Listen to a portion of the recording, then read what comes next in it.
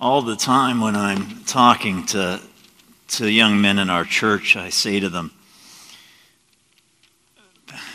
be a good brother to your younger siblings.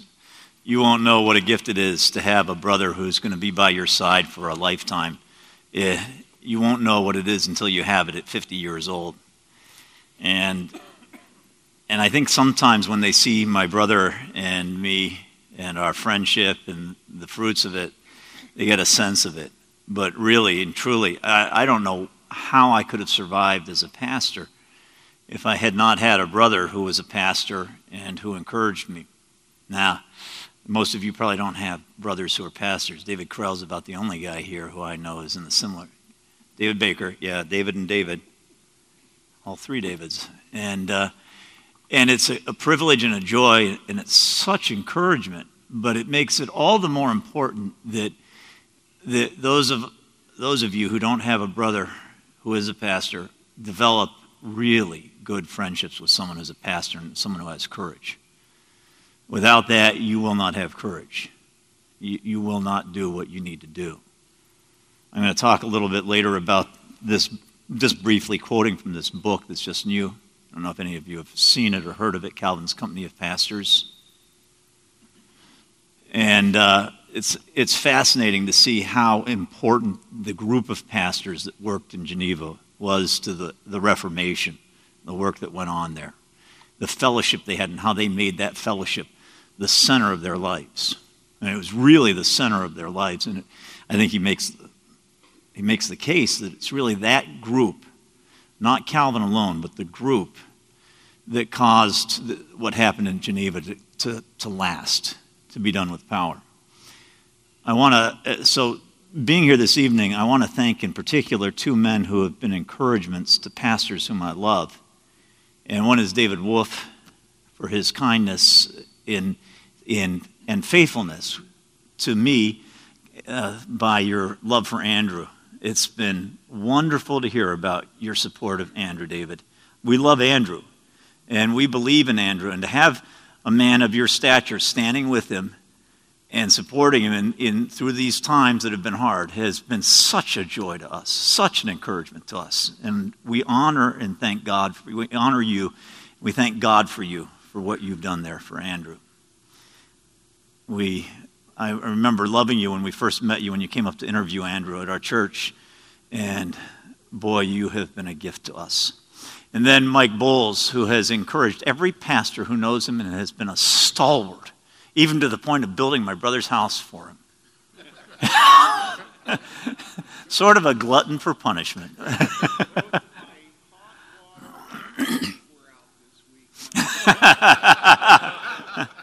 Mike, we owe you everything, and your faithfulness has been the joy of our life. Mike built our church for us, and it's a beautiful church. What?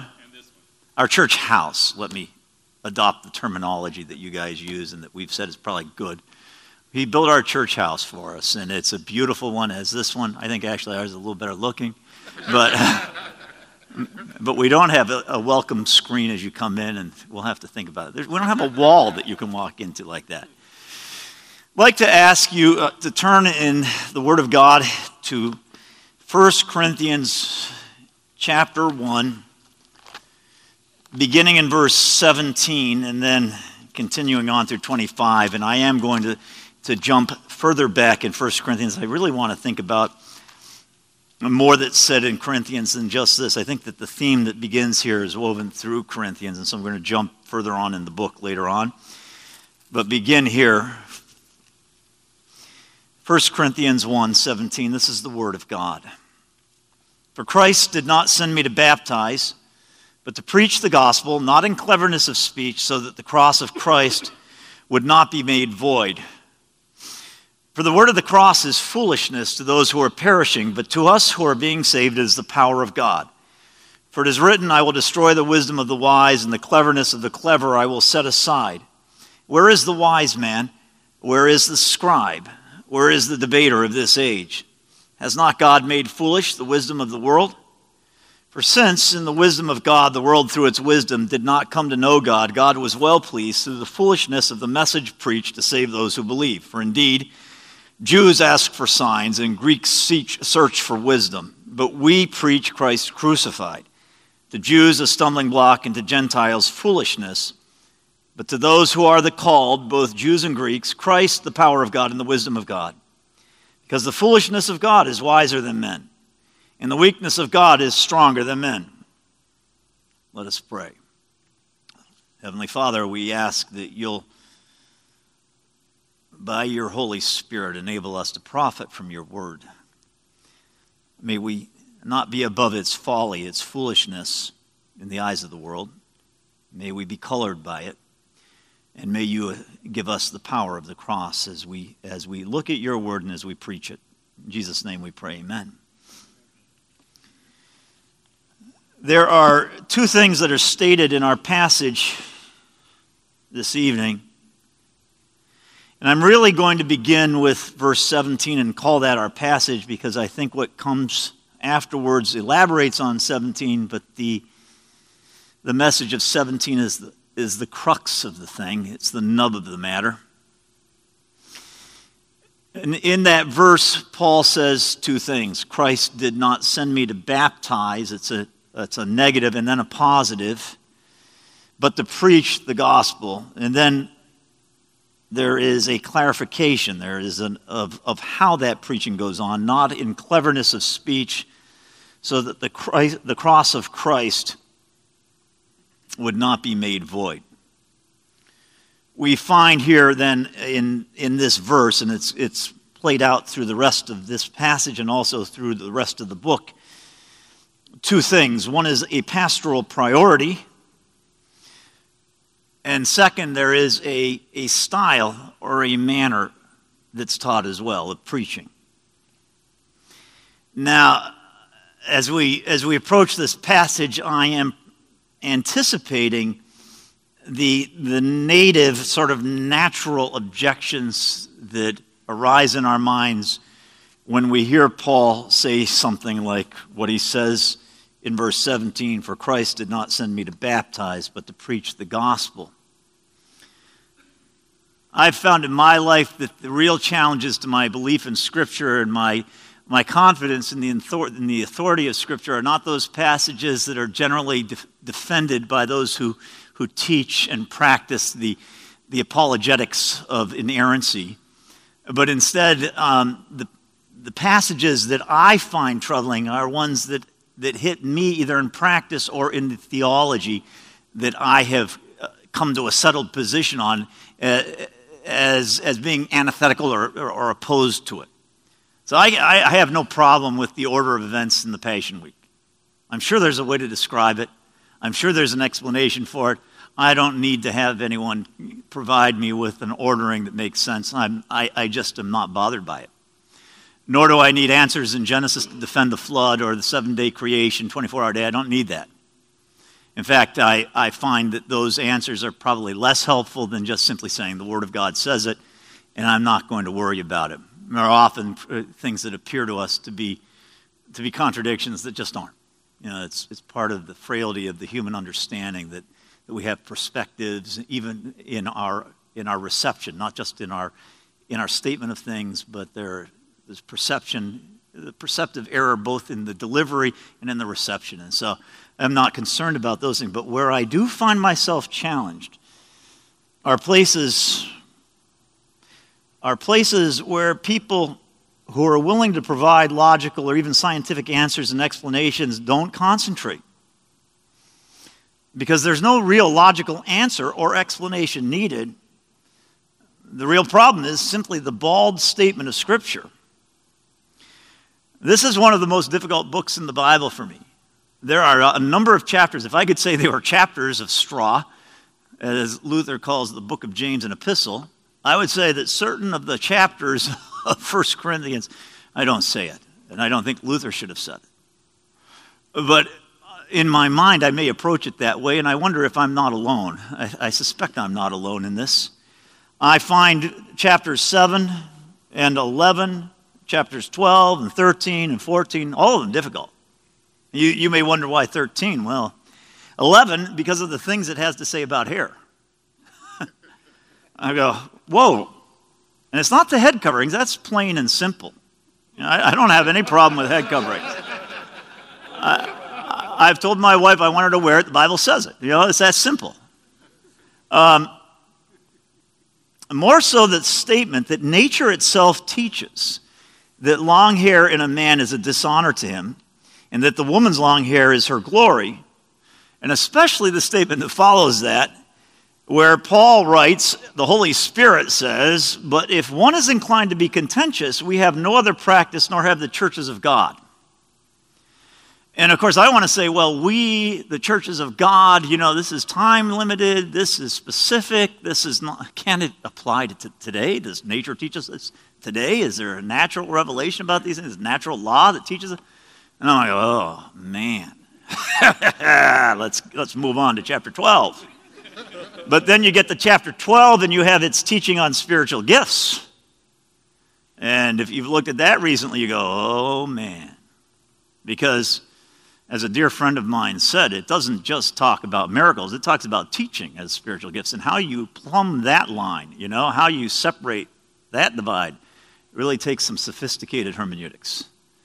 And then you move on to chapter 13, and you think, well, what could you have against the chapter on love? Well, as a child of the Reformation, as someone who grew up in the Reformed faith with a father who said that there's no doctrine more central than justification by faith. Right? It's one doctrine that my father would die for, to hear that these things abide, faith, hope, and love, but the greatest of these is love. Wait a second. Maybe in the life to come, but here? Is it really true that love is more important than faith? And I think for many of us, it's sort of a slap in the face to our Reformed understandings. Chapter 14 is difficult because of gifts again, especially the command that ends it, not to forbid speaking in tongues, right? And but I started by saying chapter 7. And by every measure, the chapter I think that causes me to say, is the Bible, is it really inspired? Is 1 Corinthians 7. And I can't get over chapter 7 where Paul writes, but of course we can't say that Paul writes. We must say that the Holy Spirit speaks through Paul. As Paul says, I wish all men were even as I myself am. However, each man has his own gift from God, one in this manner and another in that. But I say to the unmarried and to the widows, it's good for them to remain, if they remain, even as I. But if they don't have self-control, let them marry. For it is better to marry than to burn. Now, I have heard sermons on it is better to marry than to burn. Right? But I've only heard explanations which sort of are diversions rather than explanations of where Paul says, I say to the unmarried and to the widows that it's good for them if they remain even as I. I've never heard it preached on, have you? I've heard sermon after sermon on it. It's better to marry than to burn. But the Holy Spirit says it's better to remain unmarried if you have the self-control. And I come from that. I read that and I go, yo.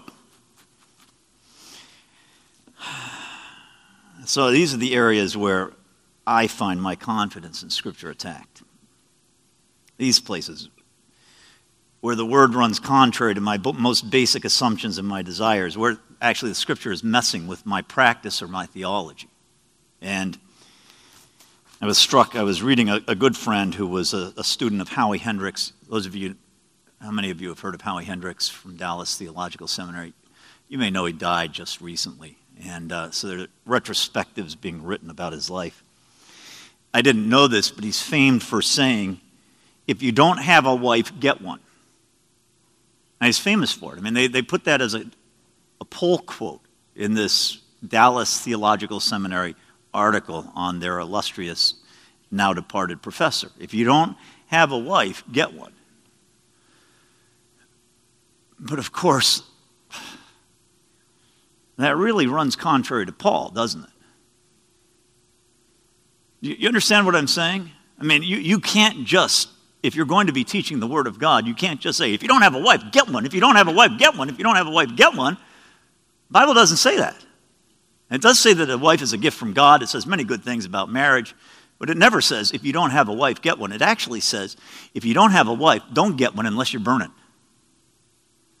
I was struck as I read this to realize that Howie Hendricks also was the professor there who made the first black students at the campus feel most welcome. Tony Evans said that Howie Hendricks was the professor who went out of his way to welcome him, for which I honor the guy. But the article went on to say that when Dallas admitted women, he also was the first one to welcome them when they came. The passage that we have before us this evening is one where Scripture messes with many of our theologies, and so it is a challenge on multiple levels. It's a challenge first because it's inspired, written, the very Word of God. It's a challenge also in what it reflects of Paul's apostolic call. Beginning with inspiration, Paul writes not as Paul the man, nor as Paul the older guy who should be listened to carefully at certain points, and then with a certain discernment and judgment that comes with rich spiritual depth discarded because he's an old coot at certain points as well. Not listened to, but sort of ignored, piously ignored. He's writing by the inspiration of the Holy Spirit. He's the inspired author of Scripture, and he says by the Holy Ghost. It's not just what he practiced, I'll come to that, but he says that God did not send him to Corinth to baptize. He actually prefaces this statement by a paragraph in which he writes that he didn't baptize any of the Corinthians save Crispus and Gaius. And yes, he adds, now that I'm on, he's sort of remembering as he's writing, I recall also I baptized the household of Stephanas, but besides those, he says, I don't remember any others that I baptized. He was there 18 months. He built that church from the foundation up. This was not a church of Christians. This was not people who came from other churches. These were people who were unbaptized. These were people who had not received the baptism of Christ. And he says, I didn't baptize any of you. Well, I did a couple of Crispus, Gaius, and I think the household of Stephanas. But beyond that, I didn't do it, and I'm glad I didn't do it, he says. And from this simple statement of fact, he says that he was not sent to baptize, but to preach the gospel. And this is inspired. The Holy Spirit wants us to know that Paul did not come to baptize, but that he did come to preach. This is not Paul waxing Pauline. This is the Holy Spirit revealing the Word of God, inspiring Paul to write this. And so God is speaking through Paul. It's inspired. God wants us to know that there is a priority between word and sacrament. And it may not be the priority that we want to hear. The Bible says very clearly that baptism is a lesser priority than preaching. Not only is there the fact of it that's baldly stated here, there's also the remarkable fact of it, that Paul's apostolic call was not to baptize, but to preach. Now, it's not a rejection of baptism. Paul, after all, says, yeah, I did baptize a few of you. It is a statement of relative importance, and it's a call to us in our ministry to discriminate. Many of the most conservative pastors I know in the Reformed world like to say that they practice what they call a normal means of grace ministry, which they define as a ministry of word and sacrament. And sometimes you get the feeling from them that it might be a ministry of sacrament and word. That they're safeguarding the crown jewels when they come to the sacraments, and that the word is almost secondary to it. But of course, the Pauline call and his subsequent practice, as well as what he teaches us through Scripture, isn't one which holds up the word and the sacraments equally, is it?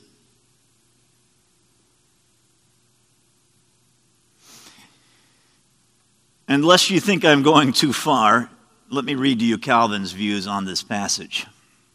He says, "Did not send me to baptize." Now I'm reading Calvin. He anticipates an objection that might perhaps be brought against him, that he had not discharged his duty inasmuch as Christ commands his apostles to baptize as well as teach. Accordingly, he replies that this was not the principal department of his office, for the duty of teaching had been principally enjoined upon him as that to which he should apply himself. For when Christ says to the apostles, in Matthew 28 and Mark 16, "Go, preach, and baptize," he connects baptism with teaching simply as, this is Calvin, simply as an addition or appendage, so that teaching always holds first place. Two things, however, must be noticed here. First is that the apostle does not here absolutely deny that he had a command to baptize, for this is applicable to all the apostles. Go and baptize. And he would have acted rashly in baptizing even one had he not been furnished with authority. It simply points out what was the chief thing in his calling. The second thing is that he does not by any means detract here as something from the dignity or utility of the sacrament, all of which we'd agree with. But listen to Calvin.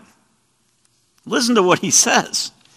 He says that he connects baptism with teaching simply as an addition or appendage, so that teaching always holds first place. In other words, the sacrament is always subordinate to the word. This is always the truth about scriptural ministry. And it is always the tendency of pastors who are not convinced of the power of the word to celebrate the mystical powers of their office, especially as they are adduced, as they are enumerated in the sacraments, their sacerdotal office over against the word. Sometimes going so far even as to make up new sacraments, new magical offices to add to those that are ordained in Scripture, as the Roman Catholic Church has done. And many of our own churches do the same thing. They've added the sacrament of, dare I say it, classical music. They've added the sacrament of art. They've added the sacrament of an explicitly formulated, almost ex opere operato, if you know what I mean. The power's in the actual way of doing it, not in what's done. View of worship, of liturgy. And worse, I mean, now we have the sacraments of the band with its lights. I mean, I think in many churches, lighting has become part of the sacramentology. You know, you can't have worship without the power of the lighting. And our churches have become, as we were talking about recently on the blog, there was this great comment strain on Bailey blog recently about how darkness pervades the houses of worship of the idols. How they don't let in light. You know, and I think it's the truth, you know. You go to any false religion and its houses of worship are dark. They do not allow light in. Evil men love darkness. God is a God of light, and it's actually lived out in the way that they don't let windows. Now, they may have windows.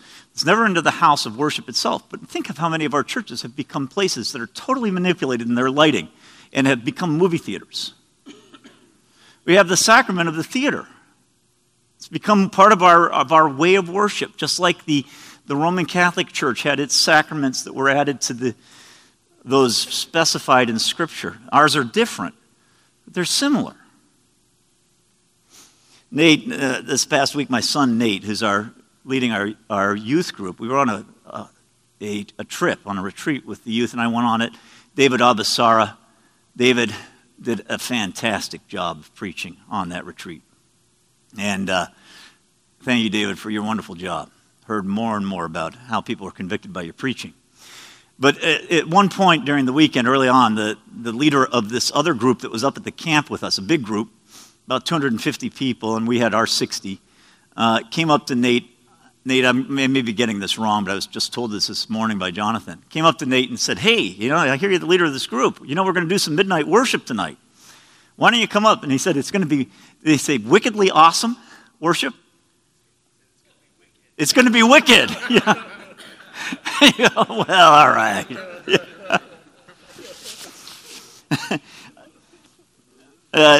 Actually, I think that he was more honest than he thought. I mean, and the reason is that their worship was a whole retinue of false sacraments. The droning organ during the prayer, the Lord lights, the fog machine, and all of that was part of this midnight worship. Am I right? You know? Now, you may say these are false gods. I'm not sure. I'm not sure they're not false sacraments, and ultimately they lead to a false god. But I think the sacraments are in view. Now, they're not true sacraments, but they are what they value and the way they think you approach God and find the grace of God. So, what do we make of this statement of Paul's? Well, let me say to you that Calvin is with Paul here in a way that many of us may not be, because Calvin had to live out the anti-sacerdotal. You know what I mean by sacerdotal? It's the idea that the sacraments, the application of the sacraments leads to salvation. It's the power of the priest. Sacramentalism is the power of the sacraments. Sacerdotal is sort of a little more sophisticated way of speaking because it actually vests the power in the priest himself. All right, and that's what it. And so Calvin had to live out the anti-sacerdotal, anti-sacramental view that is expressed here in Corinthians by Paul. The recent assessments of practices in the Church of Geneva during the time of Calvin that have been published as a result of people just in the last few decades looking into the records of the church in Geneva has been very helpful. I don't know if any of you have read Robert Kingdon's Adultery and Divorce in Calvin's Geneva. Man, I tell you, that's been a helpful book for me as I've worked through issues in my church. Wonderful. The consistory records of Geneva, which Tim urged me to get, and I've read some of them, not all of them, absolutely helpful. Another Kingdon book, I can't remember what it is. It's family life, basically. Courtship, marriage, and family life in Calvin's Geneva, and I've just ordered that today.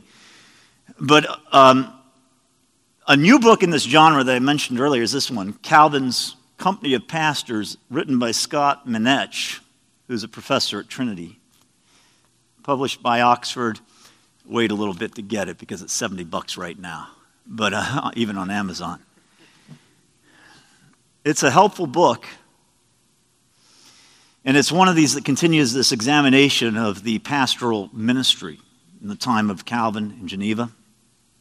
He writes that in the Reformation, and now I'm quoting this man, Protestant reformers dismantled the traditional conception of the Catholic priesthood and erected in its place a radically new construction of pastoral office and ministry that transformed parish life within the parishes.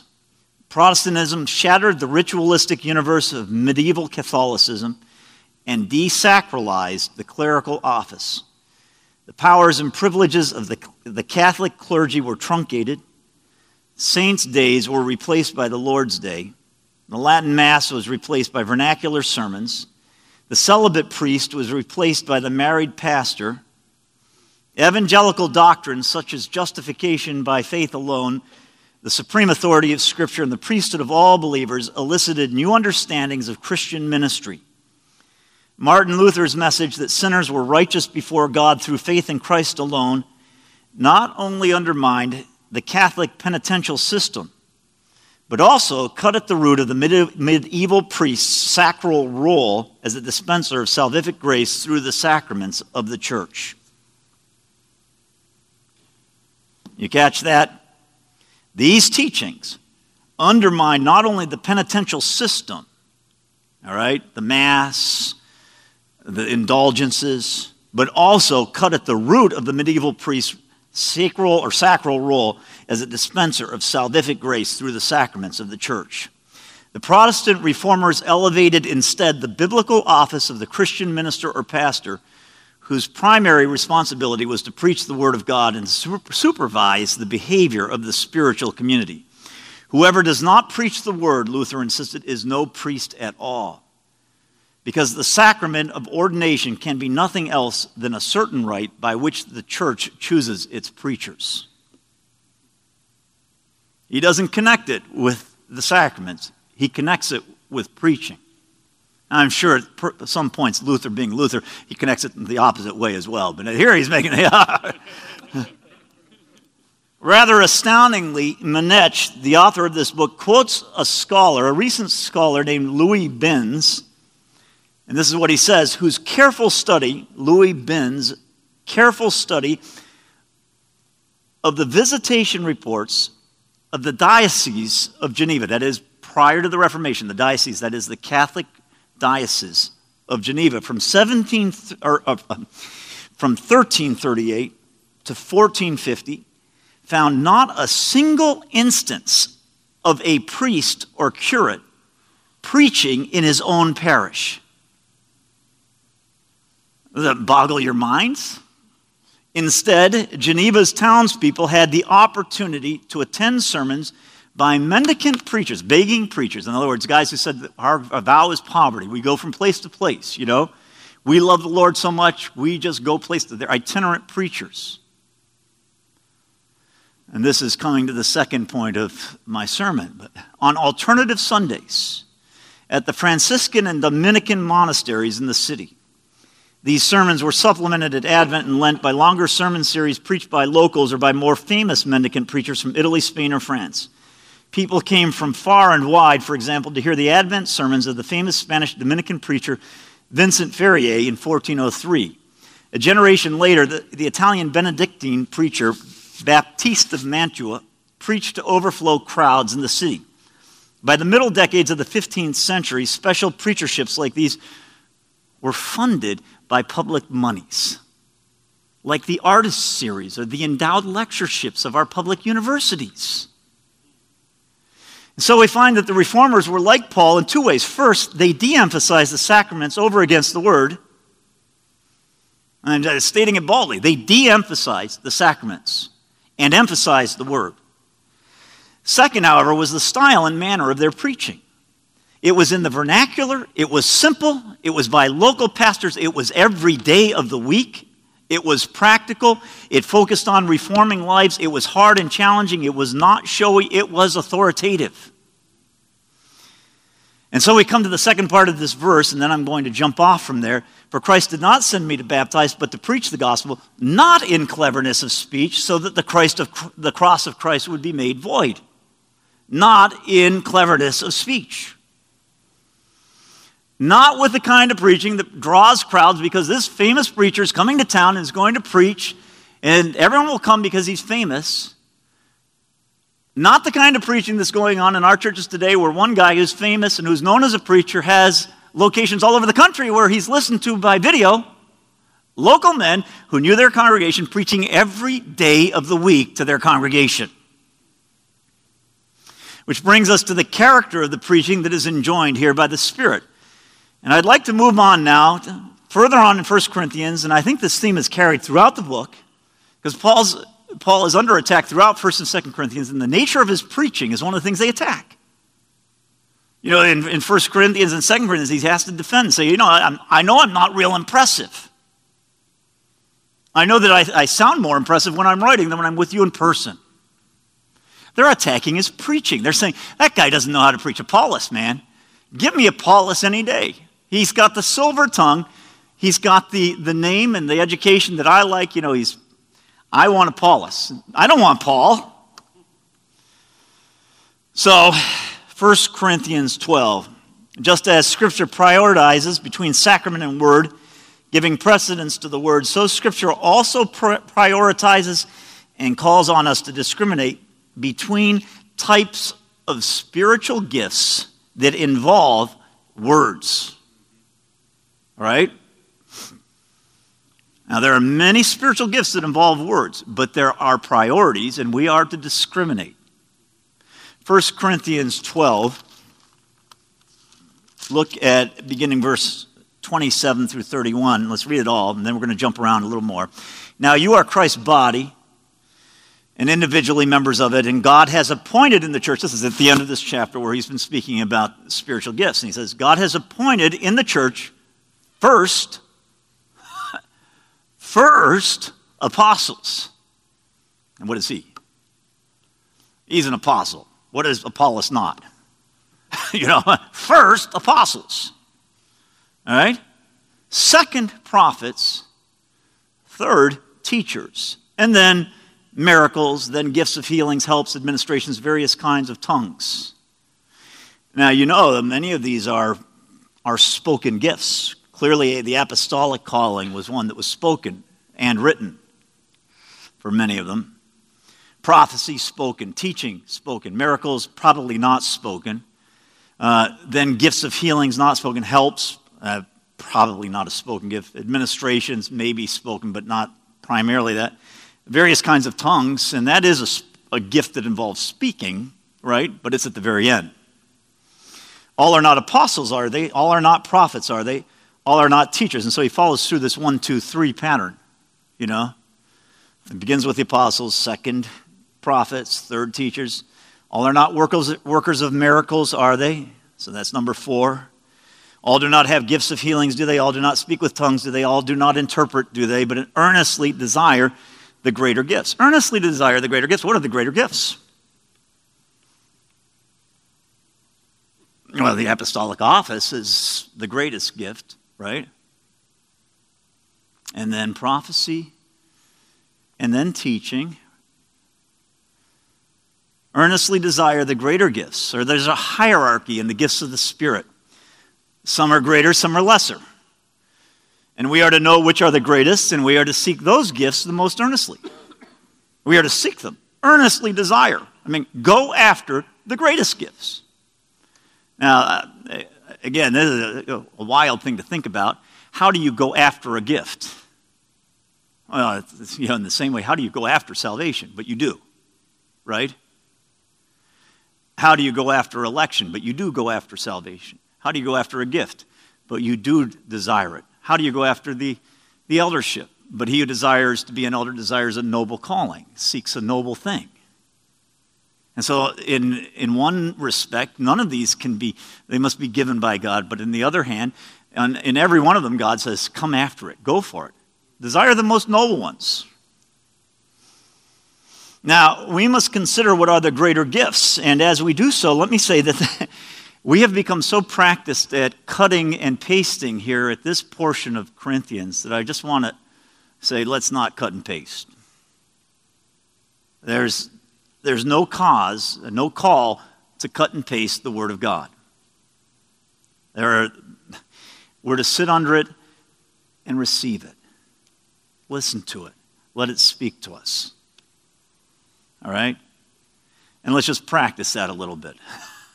Is that okay? It's an ironic truth that you can usually guess which gifts a Christian is going to embrace and which one he or she will think really are not active today, simply on the basis of their personality. It's not always the case. It's true more often than many of us care to admit. Is the person intellectually driven? Is he or she a devotee of logic? Does the person dislike public displays of emotion? Well, they're going to be cessationists, right?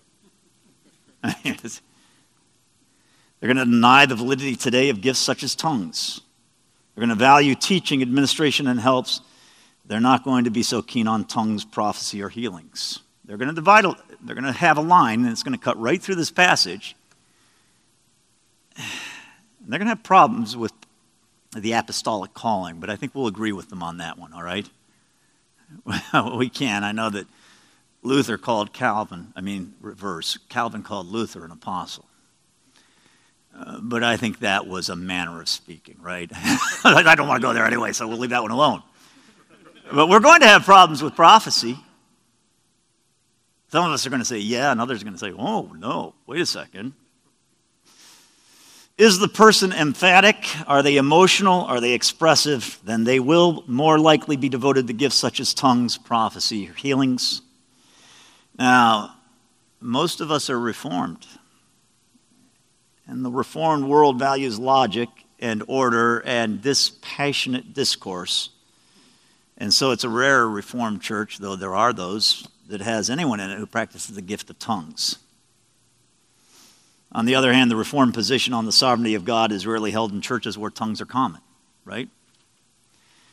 So I warn you, and I warn myself, that when God first created man, he said within the counsels of the Trinity, let us make man in our image and after our likeness. But ever since God said that about man, man has been saying about God, let us make God in our image and after our likeness. It is the chronic temptation of mankind to make a God that he can understand and predict, to recreate God after the fashion that we prefer. And the fashion that we prefer is almost always the thing that we're most comfortable with. And so we're constantly in danger of doing this. If we are essentially brains, disembodied intellects, we're going to fashion a God like us, who is a disembodied brain, who values intellect over emotion, a God of logic. Obvious, I think. It's nothing new, right? In the time of Christ, the rationalists of Israel, and I'd say the cessationists, were who? The Sadducees. The Sadducees were the dry empiricists. They didn't believe in anything they couldn't explain, and as a result, they denied angels, they denied prophecy, and they denied the resurrection. We are in danger of denying the power of God if we believe that the intellect is superior to the Spirit of God.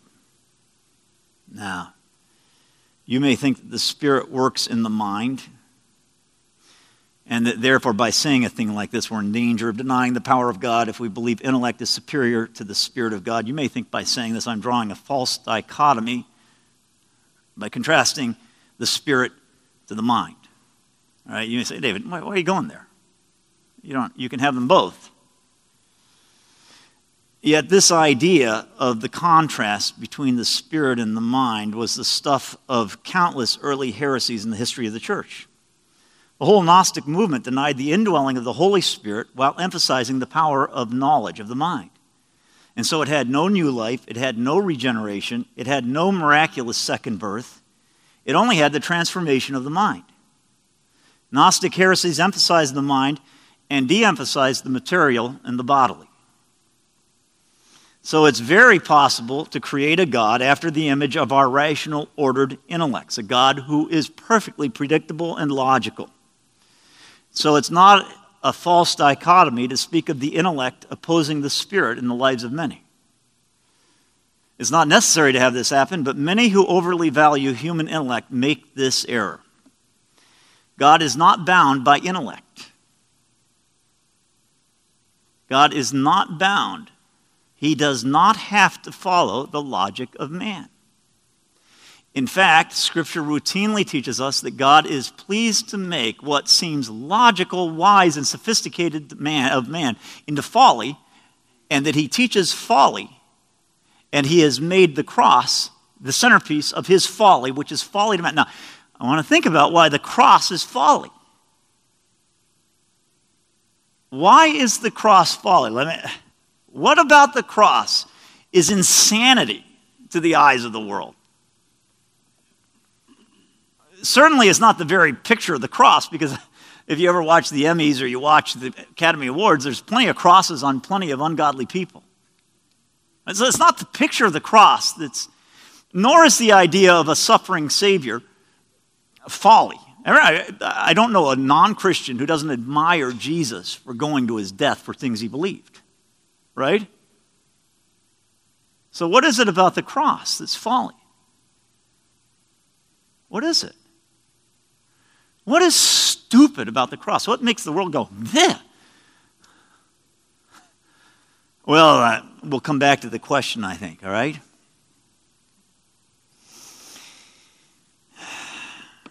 God is not bound by the intellect. Neither is he present only where there's heightened emotion. So when we look at a list of gifts, such as the one I'd like to have you turn to now in 1 Corinthians 14, would you turn there with me? We cannot go beyond the proportion of Scripture in our treatment of the text. We can't prefer certain gifts because we're more comfortable with them. We can't deny certain gifts and celebrate others arbitrarily in accord with what we're comfortable with.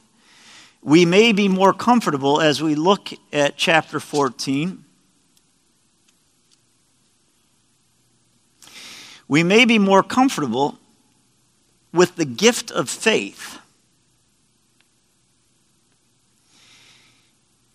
and with the gifts of teaching back in chapter 12, helps and administration, than with the healings and the tongues. But they're all there together. Moreover, the same word of God that tells us that there are not to be multiple worshipers praying in tongues in worship and that tongues should never be employed without interpretation also warns us that we should not forbid the praying in tongues. I know there are some among us who believe in what's called cessationism, the teaching that these sign gifts, miraculous gifts of the Holy Spirit ceased at the end of the apostolic era, including the gifts of miracles, tongues, and prophecy. At least prophecy as a word from God for a particular people. Yet it's hard to square this belief with Paul's often stated desire that all people of God prophesy. And it's ironic that it's the reformers themselves that taught us that the preaching of the word is prophecy. This whole area is rife with conflict and potential pitfalls, yet obedience to Scripture, real obedience, will help us navigate all these dangers. Having said this, we must think about how we value the gifts of the Holy Spirit versus how God values these gifts.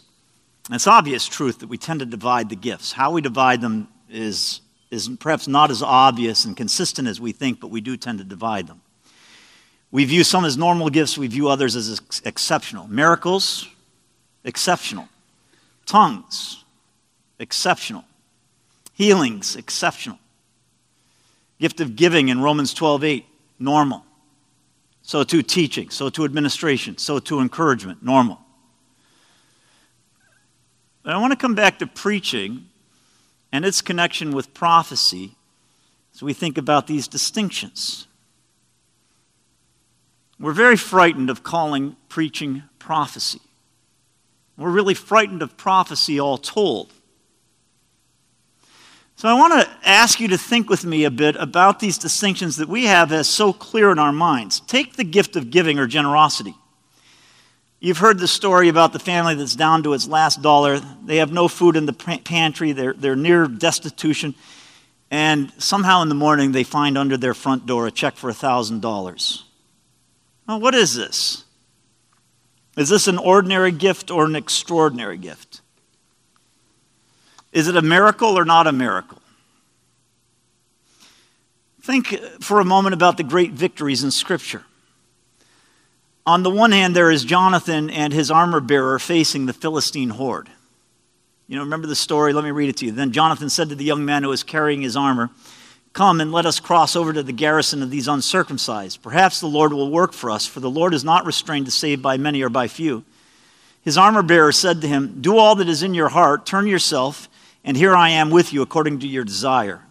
Then Jonathan said, "Behold, we will cross over to the men and reveal ourselves to them. If they say to us, 'Wait until we come to you,' then we will stand in our place and not go up to them.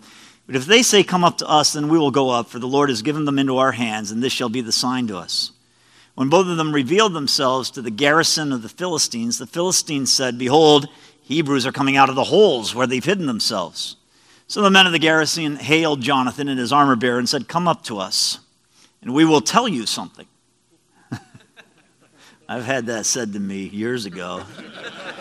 And Jonathan said to his armor bearer, "Come up after me, for the Lord has given them into the hands of Israel." Then Jonathan climbed up on his hands and feet with his armor bearer behind him, and they fell before Jonathan and his armor bearer, who put some to death after him. That first slaughter which Jonathan and his armor bearer made was about 20 men within about half a furrow in an acre of land. And there was a trembling in the camp and in the field and among all the people. Even the garrison and the raiders trembled, and the earth quaked, so that it became a great trembling. Now Saul's watchmen in Gibeah of Benjamin looked, and behold, the multitude melted away, and they went here and there. Now, I know this is going to sound like a crazy question, but where's the miracle there? You know, what's the really remarkable thing? Where's the power of God? It's not strictly a miracle, at least the beginning of it, is it? It's brave beyond words. It's absolutely full of faith, right? But it's not a miracle. No natural law is broken. That's the definition of a miracle. Or think of David with Goliath. Again, it's brave and full of faith, but there's no violation of the laws of nature. It's not a miracle when he takes that small stone. On the other hand, under Hezekiah, Jerusalem is besieged by the Assyrian king Sennacherib. Food is running out. Courage is gone, and in the night, God strikes the Assyrian camp. In the morning, 185,000 Assyrian soldiers are dead. Now, that is a miracle. It's the direct hand of God. But which of these is the greater work of God? Which of them contains more heavenly power? The shaking of the earth that we'll take as miraculous that God did after Jonathan began the victory by just going up and saying, I'm going to fight them? Or Jonathan going up and fighting them? You understand the question I'm posing here? Saying, how do we have these rigid lines, and yet on examination, I'm not sure they hold up. I'm not sure we can consistently hold to them. And I think this is true of preaching and prophecy. I hope this makes sense to you. A miracle is a suspension of the laws of nature. God must intervene in human affairs in a way that contravenes the laws of nature. So a miraculous healing takes a leper and makes him whole simply by a word. Takes a blind man and speaks to him, and he sees. And we're always hoping for miracles, right? We always want the miraculous. We want the thing that has no human element in it. We want it to be a miracle. We tend to disdain the natural and to seek the supernatural from God, as though a natural healing, a healing in a hospital in response to prayer, is less than a healing where the elders pray and anoint, and right there it's done.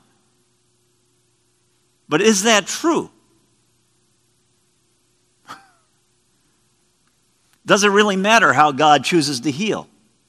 Is it less impressive if God uses a surgeon than if he tells you to go and wash in whatever the local creek is, like he told Naaman? The real glory, of course, is God working for our good.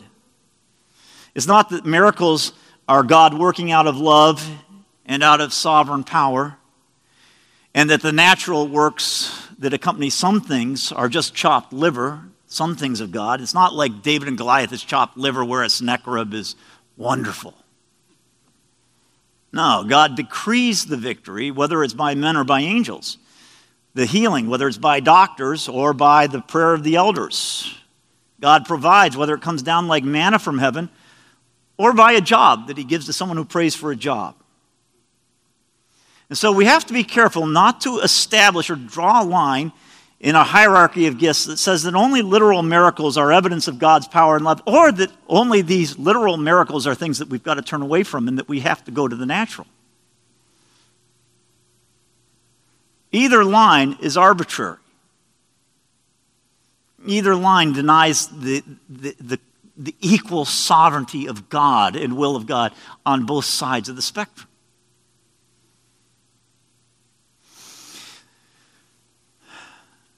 So what is the greatest of God's gifts to men through the Spirit? Well, there's no denying. If we're to seek the greatest gifts, there's one that stands out.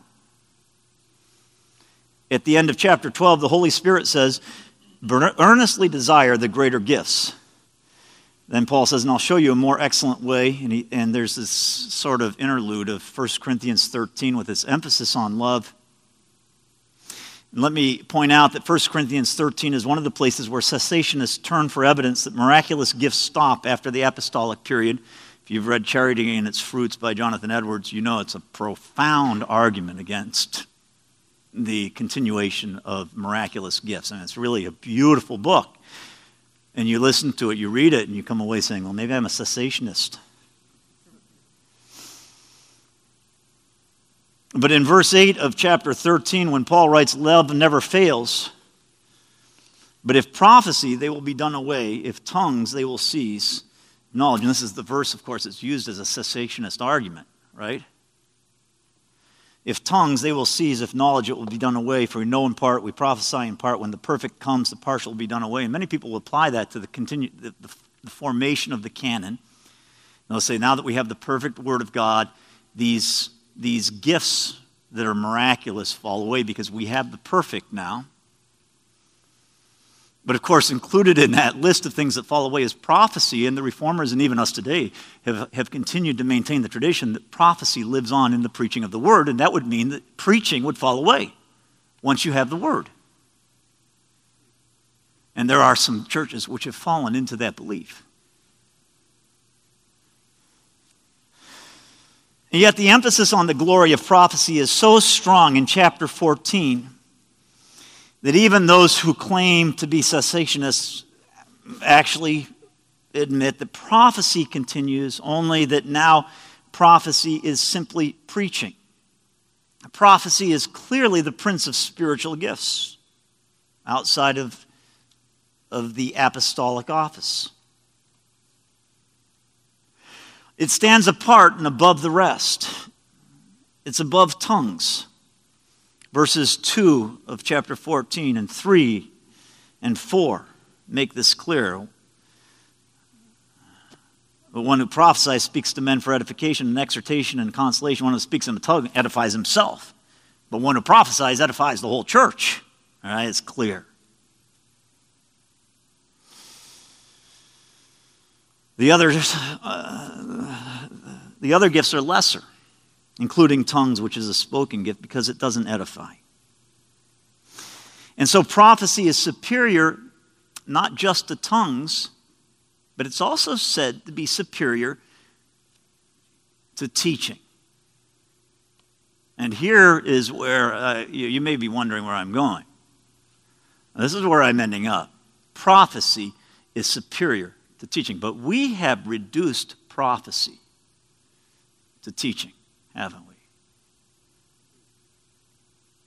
I don't think that you could find the average Reformed person who would admit that the Reformation teaching was that prophecy continues through the preaching of the Word and have them give an adequate, satisfactory defense of the difference between prophecy and teaching. And yet the Word of God clearly says the one is superior to the other. Prophecy is superior to preaching. All are not apostles, are they? All are not prophets, are they? All are not teachers, are they? All are not miracle workers, are they? All do not have gifts of healing, do they? All do not speak with tongues, do they? All do not interpret, do they? But earnestly desire the greater gifts. There is a superior gift, and this gift should be sought by all. Then in chapter 14, Paul begins the chapter by urging that we desire spiritual gifts, especially prophecy. And at the end of that chapter, verse 39, he ends the discussion by saying, therefore, my brethren, desire earnestly to prophesy, and do not forbid to speak in tongues. Desire to prophesy, and don't forbid those people who speak in tongues. But of course, it's the one stands light years ahead of the other. This statement really demonstrates the comparative worth of these gifts. Don't forbid tongues, but desire earnestly to prophesy. Nor is this the only passage that speaks of prophecy as the great work of the Holy Spirit. Back in the Old Testament, the prophet Joel foretold the coming of the Holy Spirit on all God's people with this promise. It will come about after this that I will pour out my Spirit on all mankind, and your sons and daughters will teach. No, will prophesy. And here, brothers, is perhaps one of the reasons why we're so frightened of prophecy, and yet why we should not be so frightened. There is a distinction between prophecy and teaching. Your sons and daughters will prophesy, your old men will dream dreams, your young men will see visions, even on the male and female servants I will pour out my Spirit in those days. This may strike you as dangerous and scary ground, but it's not. It's tremendously profitable. All of us are called to prophesy. Young and old, men and women. Now, you may have visions in your head of what this may look like. You may want to say, but preaching, it's the only prophecy that exists today. And preaching, I say to you, is most powerful and glorious when it rises to the level of prophecy. But unfortunately, most preaching is just teaching. Most preaching does not rise to the level of prophecy. Perhaps part of our unease with this statement of Scripture, that your sons and daughters will prophesy, and the prophecy is greater than teaching, resides in the fact that when we hear the word prophecy, we think of Moses on the mountain receiving the word from God. We think of Elijah on top of Mount Carmel calling down fire from heaven. We think of Daniel in the dream of Nebuchadnezzar. We think of these things. But prophecy, of course, is far more than these things. In fact, these things are, relatively speaking, a very minor portion of the work of a prophet. Now, interestingly, these sort of miraculous, ecstatic things that are done on these occasions I've spoken of are sometimes what we see women, even in the New Testament, with the 4 virgin daughters of Philip. The 4 virgin daughters of Philip, who are prophetesses. These are the kinds of things we find them doing, not in the assembly, not violating the very word that establishes that this is a gift for today, not going against the word of God, but actually they do prophesy. But you know that the prophecy of the prophets in the Old Testament went far beyond these miraculous occasions. In fact, they're just a relatively minor portion of the work of a prophet. Yes, the prophets in the Old Testament did on occasion stand and ecstatically declare the word of God. And when I say ecstatically, I mean directly by the Holy Spirit speaking through them. That did happen at times. At times there was a direct revelation by God to the prophet about what the dream meant or about what his word was for the situation. The word became fire in them. They spoke for God. But when the Spirit was most upon them, even when they were most influenced directly by God in what they said and revealed, the prophet was in control of himself. Look at verses 31 and 32 of chapter 14.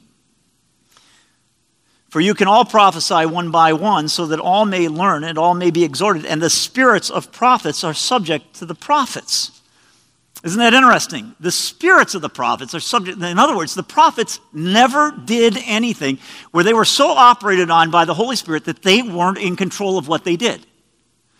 In other words, they had to cooperate. They had to walk in step with the Spirit. They had to not put out the Spirit's fire. It was essential that they themselves work with the Spirit to prophesy.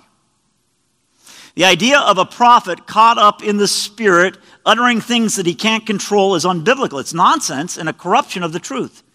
Prophecy was never a man out of control, a man simply as the voice, the megaphone of God. Though this kind of weird, miraculous phenomena is the world's idea of a prophet, it has little to do with Scripture. Desiring to prophesy is not seeking to speak ecstatically or miraculously. There were times when they did speak ecstatically and miraculously, but they were still in control of themselves. There were times when they would foretell the future, such as Isaiah speaking hundreds of years before Cyrus, saying, my servant Cyrus is going to come, set my people free. But it's rare even for Isaiah. Read through the book of Isaiah and see how much of it is actually the foretelling of things. Not much. It's a small percentage. And Isaiah is, in fact, rare as a prophet. Isaiah has more visions than the average prophet. In fact, what we read in Scripture is throughout the history of Israel, there were bands of prophets. We read in Samuel of bands of prophets existing in Ramah and at Bethel, and that Samuel would make his yearly course to visit the bands of prophets, what we have also called the schools of the prophets in the Old Testament. There appear also to have been bands of prophets in Gilgal and in Jericho. We see in 2 Kings 2, when Elijah is about to go to heaven, that a band of 50 prophets met Elijah and Elisha there on the day that God took Elijah to heaven. You know, that's hundreds of years subsequent. It's way after Samuel. And so throughout the history, there are these schools, these bands of prophets. So the evidence is clear in Scripture. Prophets lived together. They were trained in prophecy together. They spurred each other on. Samuel and Elijah, two of Israel's greatest prophets, appear to have been leaders of such bands. This is why we call them schools. Important to realize that prophecy, like other spiritual gifts, can be learned. The spirit of the prophet can be worked up. Actually, the Scripture teaches us that prophets would play music so that the Spirit would come upon them. They used music to spur on prophecy. What do prophets do today? Well, they do precisely what they did in the Old Testament. Now remember, prophets were more than teachers. Now, you may think that the prophets of the Old Testament were the teachers of the people, but they weren't. Who were the teachers of Israel? What? The scribes in the New Testament, they wouldn't have been called that. They've been the Levites in the Old Testament, all right? But you're on the right path. The teachers of Israel were not the prophets. They were the Levites. Deuteronomy 33 of Levi, he said, let your Thummim and your Urim belong to your godly man, whom you proved at Massa, with whom you contended at the waters of Meribah, who said of his father and his mother, I don't consider them, did not acknowledge his brothers, nor did he regard his own sons, for they observed your word and kept your covenant. They shall teach your ordinances to Jacob, and your law to Israel. These were the people whose ministry was teaching and sacraments. They shall put incense before you and hold burnt offerings on your altar.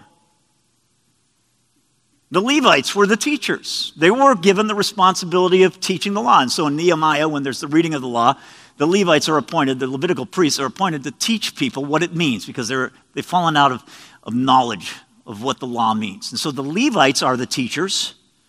Ezra reads the law from a wooden platform, and below the people of Israel stand, and there are 13 men, we're told, from the tribe of Levi who explain the law to the people who are gathered below. So the prophet is not simply a teacher, either in the Old Testament or in the New. The prophet stands above the teacher, both in the Old Testament and in the New Testament. Yet prophecy is done by those who teach and by those who preach today, but prophecy stands above teaching, just as the prophet stands above the Levite. Just as the prophet is second and the teacher is third in Paul's ordering of things in 1 Corinthians 12. Remember, Jesus calls himself the teacher. He sends his disciples and he tells them to call for the use of the upper room. And he says to them, when they ask who wants it, says, the teacher sent us. And then during the upper room, the events of the upper room, after he's washed their feet, he says to them, if I then, the Lord and the teacher, wash your feet, you also ought to wash one another's feet. So Jesus is referred to as a teacher, and he calls himself the teacher. But he also says to the people, watch out for the Pharisees. They sit in Moses' seat. So do what they say, but don't do what they do. He emphasizes their teaching, and they have a legitimate teaching office, but it's corrupt because of their practice. And Jesus is known not as teacher, priest, and king, but as prophet, priest, and king. And at the time that the people want to, the priests and the high priests and the leaders of the Jewish people want to put Jesus to death, they hold back because they understand that the people regard Jesus as a prophet. Now, the people understand it. Now, these are the teachers, but they're afraid of the prophet. And Herod thought that John the Baptist was a prophet. And the people held that John the Baptist was a prophet. And Jesus goes to them, says, I'll tell you by what authority I do these things if you tell me this. By what did John the Baptist do his things? And the people won't, the priests and the Pharisees won't answer because they know that the people held John to be a prophet. So what is the distinction between a prophet and teaching? And I've already said it's not the miraculous, is it? Most of what a prophet did was not ecstatic, was not foretelling the future. I don't know if we've taught our our men in the pastor's college, the kinds of things that we learned in seminary. How many of you have learned that the two things that a prophet does when he's prophesying? That old saying that we learned at Gordon Conwell, and maybe heard before that. But a prophet, he does two things. They both, foretells and forthtells. How many of you have heard that? Okay, most of you. Foretells, and that's sort of the wowzer thing, Cyrus, 400 years beforehand, Cyrus. Well, let me tell you the meaning of your dream, and let me tell you what the dream was, even before I tell you its meaning. Foretells, but that's the miraculous. The vast majority of the prophet's work, which is superior to the work of teachers, is the simple work of forthtelling God's word. Now, how is it that a prophet is distinct from a teacher? What is the essential difference? What's the difference between Jesus and the Pharisees? He taught as one having authority, didn't he? What does authority mean when you're teaching? It's not just stamping your foot and saying, "Arr, arr." I'm sure the Pharisees were pretty good at stamping their feet and shouting.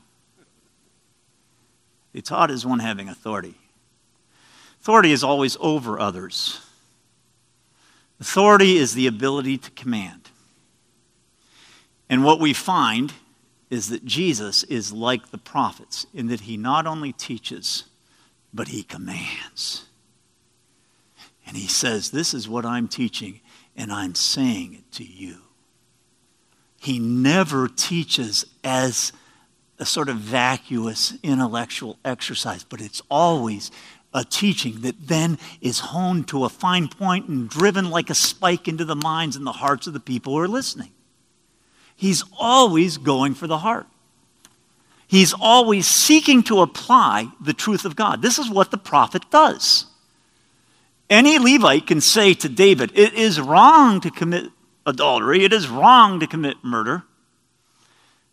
But it takes a prophet to go to David and tell him the story about the poor man with his little lamb that he loved, and then to get David all upset, and finally to say to David, as David says, that man, he's going to pay multiple times for what he's done. To say to him, you're the man. That's a prophet. It's when the prophet rises in glory. He says, you're the man, you're the man, you're the man. This is what Paul does. I mean, we see it in his writing, and if his writing is any revelation, he did it in person. Think of him, door to door with tears. Door to door, as he says to the Ephesian elders at Miletus, I went door to door with tears. He is applying the word of God. He is not just standing in the pulpit and declaring. He's applying the word of God to the people. He knows them, and he applies the word of God to them. He isn't a fancy pants preacher who is known for his eloquent oratory. He's a simple preacher of the truth. Remember Jesus. Everyone said, wow, it's simple. It's nothing eloquent, but it had authority. This is a beauty if you've read The Bondage of the Will by Martin Luther. How many of you have read The Bondage of the Will? A few of you. This is an apology, sort of an argument against Erasmus, who was the Enlightenment mind. Erasmus, they still wear T-shirts with his picture on it and his name on it at IU. I mean, people at IU love Erasmus. He's a liberal hero. He's one of those guys who wanted to be part of the church and to go halfway in reforming it. He'd be a critic, but then he'd come back into the fold. And he'd be a critic, and then he'd come back into the fold. And then you have Martin Luther. And Martin Luther, if you've read the book, what does he do to Erasmus? He eviscerates him, yeah. His entrails are hanging out there in Luther's hand and saying, look at this. And Erasmus, I often think, what would I feel like if I were Erasmus? I think I'd want to dig a hole and crawl in it and die. And it's so simple. It's so beautiful. It's the power of God. I mean, it is logic, it's everything else. but it is simple, and it's the kind of thing that normal people could understand. Think of the beauty of William Tyndale and his conviction as he said to the visiting guy from the Roman Catholic Church who was telling him not to teach in English and not to translate the Bible, and saying, I'm gonna make the plowboy understand the Word of God better than the priest. This is the Reformation. This is Paul. It's prophecy. It's taking the Word and setting it free to act. It's believing that the Word of God actually speaks to people, and it is not what is practiced in the evangelical and Reformed world today. It is not. We think that the highest a man rises is to be eloquent and to have his sermons printed as a book. I remember a dear friend whose wife said to me how hard it was for her husband to preach. What a challenge it was for him to preach. Because, you know, David, she said, every sermon that he preaches has to be a chapter in a book. And I go, oh, what a tragedy. He's writing books rather than prophesying. He doesn't have people in view. Theoretically, yeah, but he's never looking at Wayne and saying, yeah, I know this about you. How often when you preach, do people in that congregation know that you're talking to them? You know? Or is that something that we studiously avoid? We don't want anyone ever to think that we're actually talking to them. We're talking in theory. You know? And we're doing so very eloquently. Do we really believe in the gift of prophecy? Do we really believe in it? Do we really believe that it's the Prince of Gifts? Do we really believe that preaching, done right, at its heights, at its highest, is prophecy?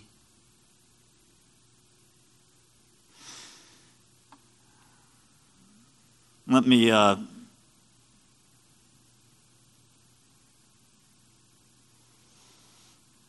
close two things by saying that the folly of the cross is that it applies to people. It's not the concept. It's not the fact. It's the application of it. You can talk about the cross until you're blue in the face, and people will say, how wonderful, until you say something to them about their need to die with Christ, to be crucified with Christ. And then suddenly, wow, this is folly. All right? But what is the test of a prophet? Well, I want to read to you a little bit here. What is the test of a prophet? How do you know if you're prophesying? In the years after Calvin, there was a back and forth between the Roman Catholic Church and its forces, the towns that were allied with it. Savoy was one of the chief of them, and Geneva and Bern, which were the two Protestant centers. And there was wars or battles at various points and conflict, and the Catholic Church was constantly trying to get back in. There was a truce at one point, the truce of 1594 between Geneva and Savoy, between Calvin's Protestant Geneva and Savoy, which was the Catholic beachhead in the area, brought little security or stability to the countryside parishes. In fact, during the next decade, rural pastors faced even greater dangers from the twin threats of bandits and wolves, Savoyard soldiers, and now Catholic missionaries as well. With the conclusion of the war, Jesuit priests and monks under the leadership of St. Francis de Sales began an all-out effort to evangelize the provinces of Thonon and Tenir, reformed strongholds in Savoy on the southern shore of Lake Leman, adjacent to Geneva. Sporadically at first, and then with increasing success, the Catholic mission won converts by pursuing public debates, distributing tracts, conducting processions, and 40-hour vigils. In the summer of 1596, 3 Capuchin friars reestablished the Mass in Tenir on the south of Geneva. On Christmas Day of that same year, Francois de Sales ignored Protestant opposition and celebrated the Mass in the parish church of Thonon, first such service in 60 years. The Venerable Company, that is Calvin's company of preachers, bitterly protested what it viewed as violations of the Treaty of Lausanne and appealed to Bern for advice and support. But at the same time, Geneva's ministers resolutely refused to engage the Catholic missionaries in theological debate, fearing it would lend legitimacy to the Savoyan efforts to convert the rural population. In the end, the Catholic campaign to evangelize Thonon and Ternier, backed by political pressure and threats from the Duke of Savoy, was a stunning success. By December of 1598, several thousand people had renounced the Protestant religion and embraced the Catholic faith. Almost overnight, the Reformed religion had been swept from the southern shores of Loch Lomond. Beza was horrified by what he described as a great apostasy. He likened the situation to the Jews' betrayal of Jesus in Jerusalem during Holy Week. Countryside parishes under the direct administration of the Geneva Church also experienced intense Catholic pressure during these years. The pastors in the parishes of Nadens-Bossé and Chancy-Villeray between the Rhone and Arve rivers to the south of Geneva were repeatedly threatened by soldiers and confronted by officials of Savoy who demanded that they stop preaching. In the summer of 1598, Savoyard troops kidnapped the ministers of both Chancy and Bossé and held them as hostages for ransom. In August, a representative of the Duke of Savoy, accompanied by a Catholic priest, arrived in the village of Villeray, 3 miles south of Chancy, ordered the presidents to restore the altar and the Catholic adornments of the parish church. The villagers reportedly refused, answering that their bodies and possessions belonged to their prince, the Duke, but their souls belonged to God. Very different outcome occurred in the village of Verrières, located at the foot of the Salève, only 5 miles south of Geneva, where the villagers expelled their pastor and returned to the Catholic Church. In July of that year, a Savoyard captain with 40 soldiers and a priest unexpectedly arrived at the temple of Vanderve, forced open the doors, celebrated the Mass. The next Sunday morning, the 2 priests, accompanied by the 3 soldiers, had returned to the church. This time, however, the parish minister, Hugues Roy, members of his congregation stood up to them and refused them entrance. Geneva's magistrates instructed Roy hereafter to have an armed bodyguard ready to protect him whenever he preached in the parish church. Now, I go on and it talks about them being killed, the Protestant pastors. When they come after you with swords, well, then you know you're prophesying. When people hate you, then you've become a prophet. You know, does anyone hate you? Well then, praise God, you are a prophet. Let's pray. Heavenly Father, we pray that you will make us prophets rather than teachers, that we will apply your word, that we will not merely be teachers who stand apart from the practice, but that we will always end by emphasizing the authority and calling people to submit. May we preach the cross of Christ by calling people to bear that cross, to be crucified with Christ, rather than simply teaching it as a great ethical truth. Keep us from being intellects only, but may we have the power of the Spirit in our preaching. We pray in Jesus' name, amen. Amen. Grab a hymnal if you've got one close to you. There weren't enough to go around for every single person, so you might have to share with a neighbor. Turn to page 80. We're going to sing How Firm a Foundation. And I noticed, as I was flipping through here, that this does not have the tune that I am familiar with and most of us know and love. It has instead, O Come All Ye Faithful as the tune, which we're not going to sing. We're going to sing the tune I know. And let's just agree to sing the words here in the book, okay? There's discrepancies with this. This is notorious for having discrepancies. Even between us in this congregation, we know different versions of the song slightly. We're going to sing these words, okay? How firm a foundation, ye saints of the Lord, is laid for your faith in his excellent word. What more can he say than to you he hath said? You who unto Jesus for refuge have fled. Fear not, I am with thee, O be not dismayed. I am thy God, and will still give thee aid. I'll strengthen thee, help thee, and cause thee to stand. upheld by my righteous omnipotent hand. When through the deep waters I call thee to go, the rivers of woe shall not thee overflow. For I will be with thee, thy troubles to bless, and sanctify to thee thy deepest distress.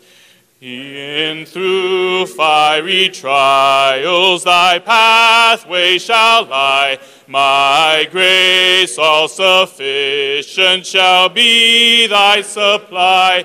The flame shall not hurt thee, I only design thy dross to consume, and thy gold to refine.